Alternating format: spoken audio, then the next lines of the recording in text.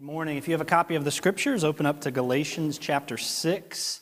Galatians chapter 6. If you were expecting a Christmas series to start today, I'm here to disappoint you, so sorry. Here's my personal thing. Y'all know I love Christmas. So you're allowed to start listening to Christmas music in October, because the Bible says so, somewhere probably. But you're not allowed to start teaching Christmas stuff at church until December 1st. That's the rule. And so a lot of people start Advent today, but it's still November, which is weird to me. But you can listen to Christmas music all you want. I was standing out there in the hallway before I came in here, and our kids ministry is practicing their songs for their program coming up on the 19th. And y'all, they were getting after it. Me and Tyler Mosley were out there, and you could feel the wall shaking because the kids were making animal sounds so loud in the one song they're going to sing. So encourage you to be here for that. But we're going to do 5 verses in Galatians 6 today. Next week, we're going to start a series called Oh Christmas Tree, which I'll talk about here at the end of our service. And part of the reason we wanted to do these 5 verses today is because the remaining 13 verses in this chapter are actually going to be taught by one of our interns at the first of the year. Going to be preaching their first sermon, and so just an exciting time. They've been working on this for several months, and so wanted to make sure we got up to this point so that the first of the year would be able to do that. So let's look at Galatians chapter 6. If you'll stand with me in honor of reading God's word. Galatians chapter 6, we're going to read verses 1 through 5, and God's word says this through Paul. He says, "Brothers and sisters, if someone is overtaken in any wrongdoing, you who are spiritual, restore such a person with a gentle spirit, watching out for yourselves so that you won't be tempted. Carry one another's burdens. In this way you fulfill the law of Christ." Verse 3, "For if anyone considers himself to be something when he is nothing, he deceives himself. And let each person examine his own work, and then he can take pride in himself alone and not compare himself with someone else." Verse 5, "For each person will have to carry his own load." Let's pray. Father, thank you so much for this day, for your word. God, the privilege that we have to gather around your word, to teach your word, to learn from your word, and to grow into the likeness of Jesus. Father, would you mold and shape us into that likeness this morning? Lord, give us open ears to hear from you in these verses today. God, soft, receptive hearts to hear from you today. And Father, hands and feet to live out these truths as we walk with Jesus the remainder of this week. It's in Jesus' name we pray. Amen. Y'all hear that in the background? I told y'all they were getting after it. You can hear it. That's like 4 layers of walls that they're singing through. So get ready for the 19th. Well, hey, I want to teach on this simple subject today called nets, weights, and mirrors. And to start off, I want to go out on a limb this morning, and I think I'm making an assumption, probably not, but in my experience, this tends to be true, and the assumption is this, that most of us, most people, we do not like confrontation. Most individuals, most of us, we do not like engaging in confrontation. I don't think I've ever met somebody that they wake up every morning and they say to themselves, you know what I would really like to do today? I'd like to get in a fight with someone. You know what I would really like to do? I would like to engage in a heated discussion with someone else on something that we disagree about. That will just get my day started on the right foot. Nobody likes confrontation. Now, if you're sitting here listening online, listening on the radio, and you think to yourself, oh, actually, I do. I thrive on confrontation. You need to eat a Snickers and calm down kind of thing. No normal human being thrives on confrontation. In fact, most of us, if we're honest, and I include myself in this category, we would prefer just to do our own thing, live our life in peace, and really have no conflict whatsoever. Amen. But here's a necessary and true part of life, and this is something I was reminded of in this passage, that confrontation, especially in the life of a Christian, is a necessary element to our spiritual growth. Confrontation is a necessary part of our lives. How so? What does the scripture teach? The reality is that you have things in your life, just as I have things in my life that are harmful to me. Decisions that I'm making, activities that I engage in, thoughts that I allow to take up space in my mind that are harmful, and they're deterring my spiritual growth. And I need other Christians around me that are willing to confront those things in my life, to deal with those things in my life, and to have tough conversations with me. Just as I need those people, you need them too. You see, confrontation is a spiritual discipline that we all need to engage in. We don't like it, but it's necessary. It's not easy, but it's necessary. So what does that have to do with our passage today? Look again with me at Galatians 5. We ended last week, the end of chapter 5, with a conversation on unity. And we said over and over, summarizing Galatians 5, 15 through 26, that unity is necessary in the context of the local church. Because what had happened in Galatia? You had these two competing groups, some that had followed Paul, some that had followed the Judaizers. And now, as this false teaching was being confronted, there was still relational division that was occurring in this church. And Paul warns them of this divisive spirit that can take over a local church if we do not guard against it and protect ourselves against it. And Paul says, be careful. Because when division starts to rise in the context of a church, you can function from two capacities. You can function from the capacity of the flesh, where you function from a very selfish motive, and it's all about you. Let me remind us, that's not from Jesus. Anything that is divisive and destroys unity in the context of our church or the church in general is never from Jesus, ever. But then Paul says we can make a decision. We can still have disagreements. We can still fight for unity, but we can do it from a place of the Spirit. Paul calls this walking by the Spirit. What does that mean? It means that we're functioning from a place of dependency upon Jesus, unified around a common mission of helping people find and follow the Lord. That means we don't have to agree on everything in the church. We're on the same page. There's some things that we're just not going to agree on, and that's okay. But Paul says unity is centered around us choosing, despite our differences, to love one another and to be unified around a common mission. And now Paul in this chapter starts to bring a little bit of clarity to what he just said in chapter 5. Because here's the danger. And we could leave last week's message reading last week's passage of Scripture and think to ourselves, well, if I ever bring up anything in the church, then I'm going to be divisive. I'm going to be divisive if I bring something up. I'm going to be divisive if I have something that needs to be dealt with. I don't want to be a divisive person. And Paul kind of flips that on its head and he says, no. There's some things that need to be addressed in the lives of other believers in the context of the local church. Some things that need to be addressed and emphasized. But listen to me. The way we address confrontation and conflict in our church matters. The way we address division in the church matters. We're all on the same page here? The way and the posture and the tone and the way we converse about these things matters. The way we do this is everything. It makes all the difference. Because one capacity preserves unity in our church. The other one will continue to foster and create division. And I refuse. Let me publicly say this again. As the pastor of Living Hope Columbus, I refuse to stand idly by while anyone or thing tries to divide this church. I won't let it happen. I will fight to the bitter end to preserve unity in this church because Jesus commands us to. We are called to love one another. We don't have to agree on everything, but I will not let the mission that Jesus has called us to of helping people find and follow him be compromised. It's not going to happen. So let's think about this from the context of these verses. How do we handle confrontation in the local church? Paul says if you see any brother or sister in wrongdoing, then you need to address it. So how do we handle confrontation? How do I handle these things? 3 little phrases. I encourage you to write these down if you're a note taker. First one is mend the net. These are going to be very applicable statements, and I hope these are helpful to you. First, mend the net. Paul starts in verse 1 of chapter 6 with this simple phrase, brothers and sisters, that lets us know who he's speaking to. Paul's speaking to Christians in this next phrase, and look at what he says. He says, brothers and sisters, if someone is overtaken in any wrongdoing, if you have a hard copy of the Scriptures, I want you to circle that word if. In the Greek, that word if is actually a third-class conditional clause. That means nothing to you except this, that it actually means what Paul is about to say is likely to happen and likely to be true. He says, if this is probably going to happen in your church, this is probably going to be an issue that you have to deal with. What I'm about to say is likely to be true. So what's he say? Christians, brothers and sisters, family of God in the church, if someone is overtaken in any wrongdoing, what do we do about it? There's a couple things I want us to note here. First, Paul says that you can anticipate that there will be people in the context of your church who are struggling with sin.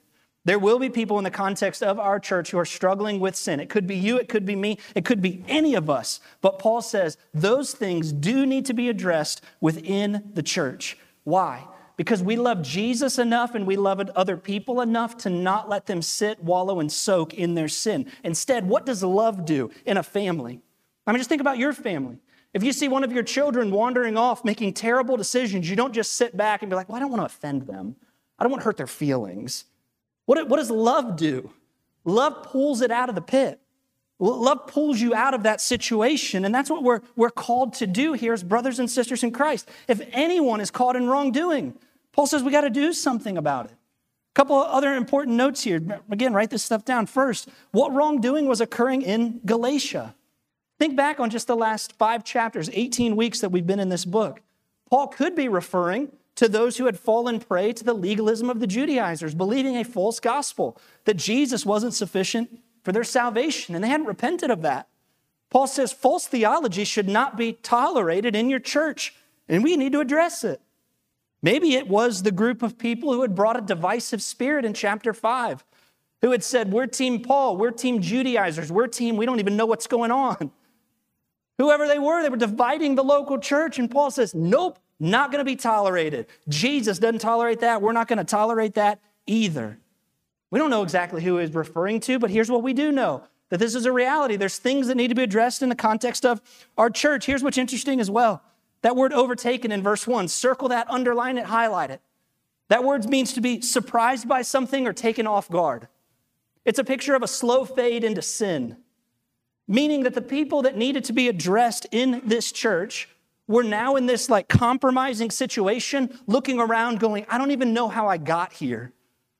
You ever known or experienced that yourself? Where you have this compromise, this compromise, this compromise, this compromise, and then you look down and you're like, I don't even know how I went from there to here, but here I am. Paul says that's the people that are in your church. That there's some who are struggling with sin, there's some who are struggling with relational strife. And they don't even realize that they're necessarily doing anything wrong because they've been in it so long and the fade was so slow that it just seems normal to them. And Paul says, no, we need to address that wrongdoing. Friends, remember, sin is subtle. Sin can overtake you without you even realizing that it has overtaken you. So Paul encourages these believers. What's our responsibility? When we know that there's someone in our church who's struggling with sin, there's a brother or sister that we love that is dealing with something, there's this conflict that has arisen between two Christians, what do we do now? We grab the biggest Bible we can find, right? We slap them upside the head, and then we open it up to the New Testament and be like, this is where you're wrong. No, we don't do that. Do we gossip about them? Can you believe what so-and-so did? Believe what they said? Can you believe what they're dealing with? That's one of those oh me moments. I'm guilty. Can you believe what they did? Do we sit them down and we say to ourselves, I'm going to show you exactly why you're wrong and how your life is wrong according to the scriptures? No, I don't think so. What does Paul encourage us to do? With conflict, with sin, how do we address it? What's our responsibility? First, note what he says in verse 1. I think this is so important. Paul says, you who are spiritual are the ones who need to address it. You who are spiritual are the ones that need to address it. What does it say there? He says, if anyone is overtaken in wrongdoing or sin, you who are spiritual, restore such a person. What does it mean to be a spiritual person? We saw that last week in Galatians 5. It's someone who functions by the Spirit, Galatians 5:25. Meaning that personally, me or you is so close to Jesus that it overflows from us. That in every conversation, interaction that we have, Jesus overflows, not my flesh. Paul says, if you're going to confront sin in someone's life, first make sure you confront it from the overflow of Jesus in you, not from the flesh that's trying to get out of you. There's a difference. You remember what we said about the fruit of the Spirit last week? What does a spiritual person look and live like? Look, let me remind us of these. It means they're a person of love, meaning they're self-giving and not self-centered, motivated by sacrifice for other people. They're a person of joy, meaning that they're content in all things because they know Jesus. They don't look for issues. They're just content because Jesus is good. They're a person of peace, meaning you have an overall well-being about yourself, that when you show up in a room, people don't get anxious about your presence. That's huge. They're a person of patience, meaning they're a person of long suffering, willing to walk and wait in grace with other people who are struggling. They're a person of kindness. Y'all remember what I said last week? There are enough mean people in the world, and there are enough mean people in the church. If you're mean, get out. There's enough of them. Jesus calls us to be kind people, meaning that we're kind to one another. Our kids have been learning about that next door in the kids' ministry last week. Kindness is a lost art in our culture. We're pretty mean a lot of times. Jesus says if you're spiritual, you're going to be a kind person. Means you're a person of goodness, seeking the good of those around you for no personal benefit. You're a person of faithfulness. Means you're loyal no matter what. You're a person of gentleness. Means you bring peace and comfort, not stress and anxiety. And you're a person of self-control, meaning you can guard your speech and actions for the well-being of other people. Paul says if you're a spiritual person, yes, you need to confront sin in the lives of other human beings, but do it from that position of the fruit of the Spirit, not from your flesh. When we see sin in the lives of our brothers and sisters, we should lovingly confront that, but we do it from the right personal posture first, not focusing on them initially. I focus on me initially. And once I got me right, then I can come to you. That's the order of things that Paul calls us to. Second, Paul tells us in verse 6, verse 1, he says, spiritual people, you restore a person with a gentle spirit. That's where we get that phrase, mend the net here for verse 1. That word restore is used in Matthew chapter 4, and it's used in Mark chapter 1. It's referencing the disciples when they would go fishing before Jesus called them. If you know anything about first century fishing, just to give you a crash course, they had these gigantic nets, sometimes a quarter mile long. They would go out, they'd cast these things out, they'd row their boat around to create this huge wall of a net. And then they would take these boats and they would heave and hoe, pulling this net across the sea floor as they're trying to catch fish. But what was the problem? You pull a net that large across that vast of a distance, you're going to snag it on things, you're going to pick up things that you don't actually want, you're going to rip it, and you're going to tear it. In Matthew chapter 4 and Mark verse 1, what do we see happen? The fishermen, the disciples, had been out fishing all evening. They come in. They don't just take their net and cast it to the side. What do they do before they put it away? They mend it. They mend the net. What does it mean to mend? It means they're fixing the sections that are broken. They're cleaning off the stuff that shouldn't be in there. They're retying the line and they're restoring it, you ready? Back to its original purpose and intention. When Paul calls you and I in the confrontation of sin and the confrontation of conflict in the context of our church to restore people, it's the same word as mending the net. It means when we approach people and we talk through sin that someone else is struggling with, we do it from a position of ready to help them heal. We want to restore them back to God's intent for their life from a position of care and grace. We don't come as Bible-thumping jerks. Yeah? We come as grace-filled Jesus people.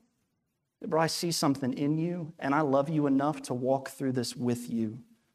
Can I help you in this? Can we walk through this together? Again, keep going. In verse 1, Paul says that the restoration occurs from a gentle spirit. He emphasizes that fruit of the Spirit from Galatians chapter 5 of gentleness, grace, and action. This posture of peace, not war and anxiety. Too often, and I've been the recipient of this so many times, especially, again, you guys understand this, but in what I do as a pastor, if you didn't know this, people in the church are incredibly opinionated. There's news for you. They're very opinionated, and people will come and they're trying to address things that they see in my life, which is fine, and I welcome that, encourage it. But sometimes we don't come from a position of gentleness, we come from a position of war. And people will approach you or they'll approach me and they'll say, I just have things on my mind that need to be said and you're just going to have to hear me. You want to fight? Listen to me. Anybody that says something like that, or maybe you've heard this one before, I'm just going to say it, and if they don't like it, that's their problem, not mine. Huh? You ever been there? Aaron came to preach a little bit this morning. Can I tell you something? That's not from Jesus.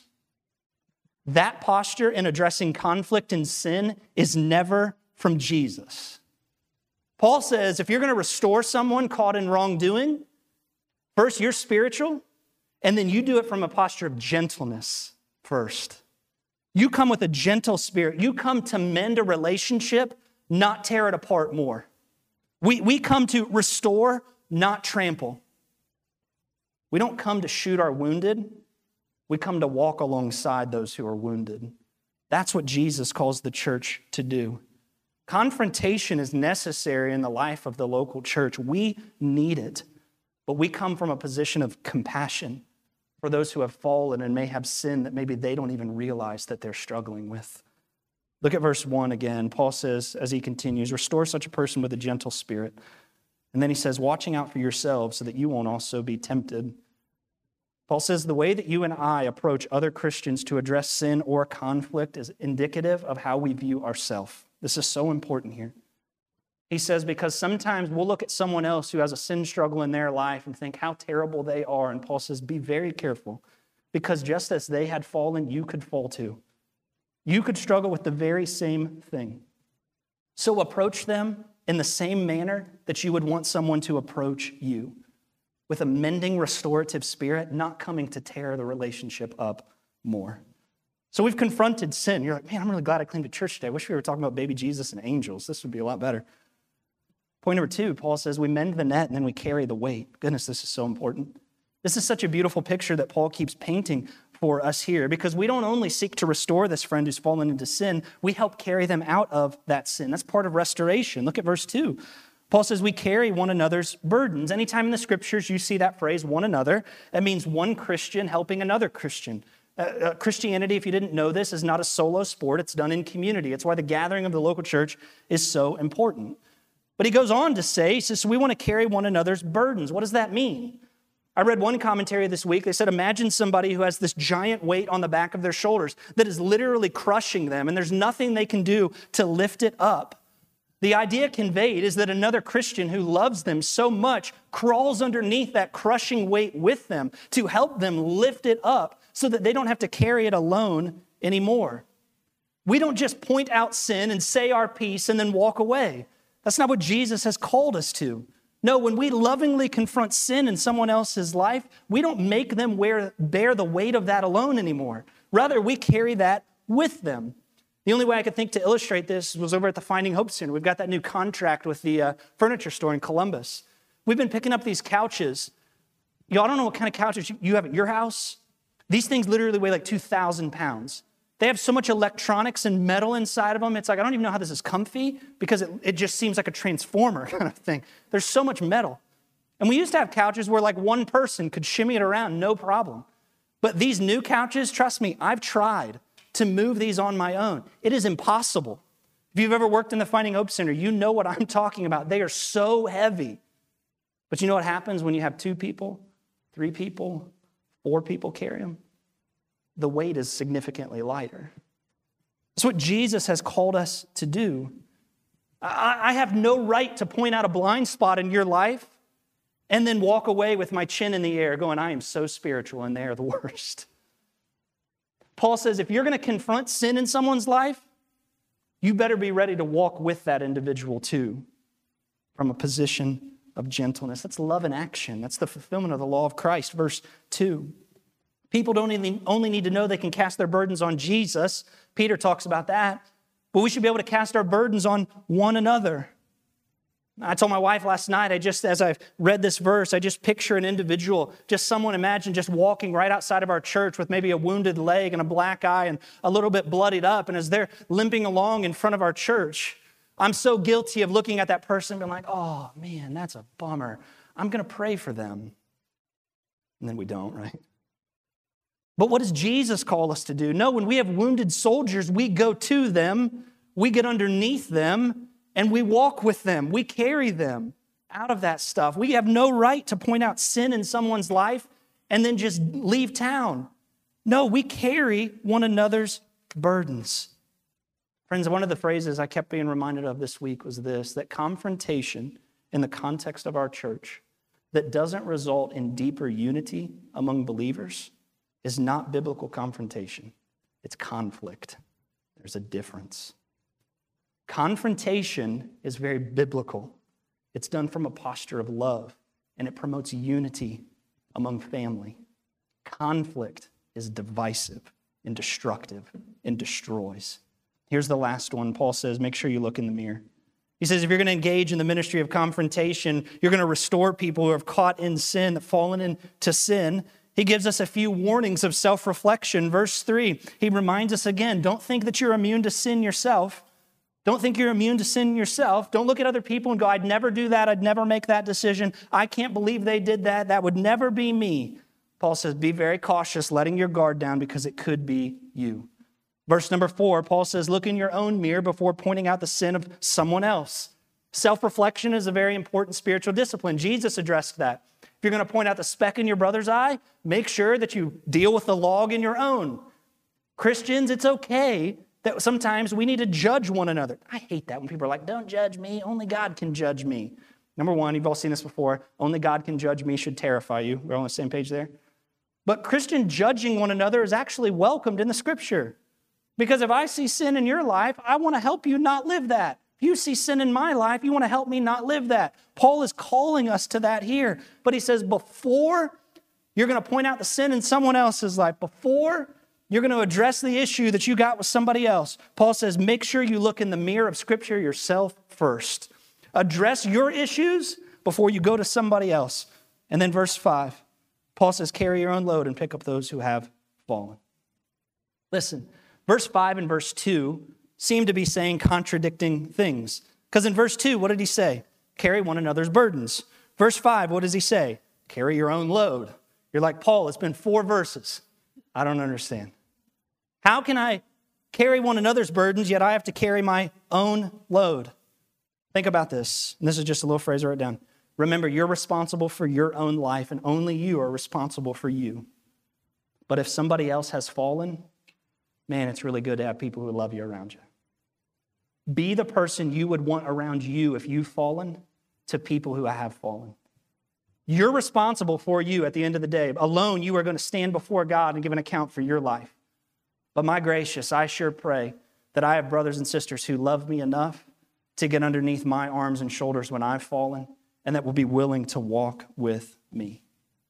You see, friends, none of us are immune to sin, and I think that's where Paul points us this morning. We all have blind spots. There's things in our lives that we don't see, that we need other Christians to lovingly address. I was thinking about it this week. I did this illustration with my wife last night. I love illustrations. Think about your vision. This is going to be a participatory thing as we close here. Did you know that your scope of vision in each eye is roughly shaped like a bean, like a pinto bean? If you took a pinto bean and you kind of tilted it at a 45-degree angle and you close one eye, that's kind of the shape of your vision. It's almost like a little bit of a triangle that's curved. Close one eye, just so you see, so you understand. This will make sense here in a second, right? You understand that? Now watch this. If you take your left hand and you hold it parallel, perpendicular, whatever this is, with your ear on the side of your head, you have to do it. Pretend we're in youth group in the 90s. Close your left eye. So left hand, close your left eye. Can you see your hand? Nope.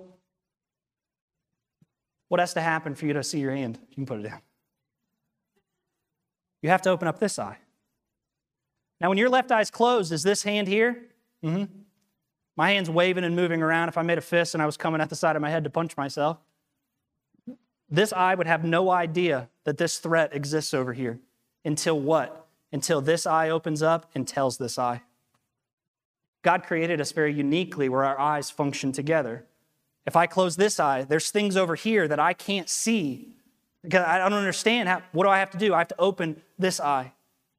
It's this simple reminder that we have blind spots, that there's things that I can't see. There's threats coming up against me. There's sin in my life that I don't even realize I'm engaging in.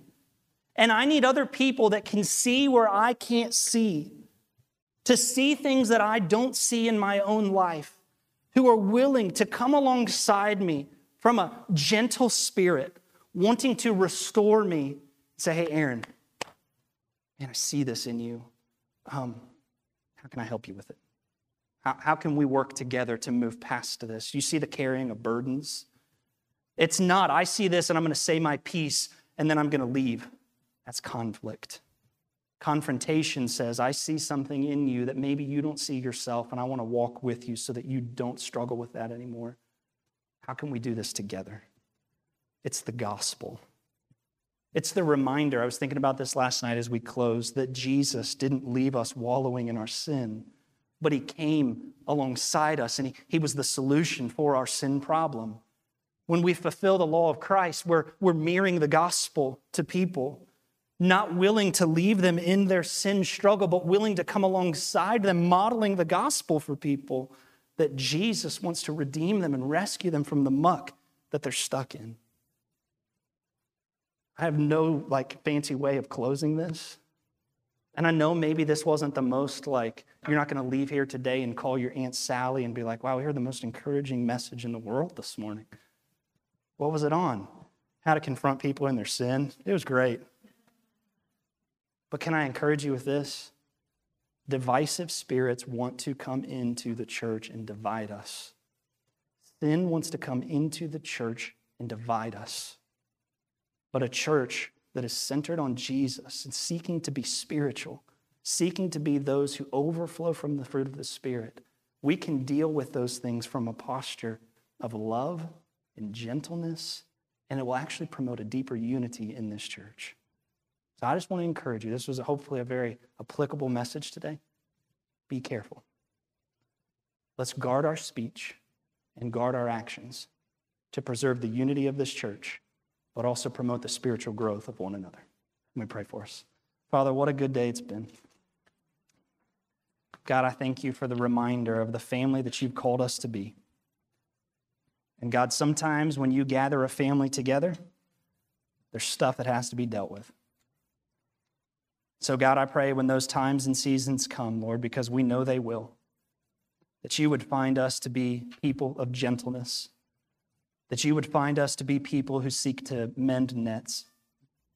And Father, you would find us to be people who carry burdens. God, would you protect this local church, as we prayed last week, from any divisive spirits that would seek to come in and destroy us. And may we always be people of unity and love, who are always seeking the best in one another, seeking to help each other grow into the likeness of Jesus, and seeking always to move the mission forward of seeing one more person come to know Jesus as their Lord. Thank you for this church and this family and the story that you're writing through us and allowing us to be a part of. It's in Jesus' name we pray. Amen.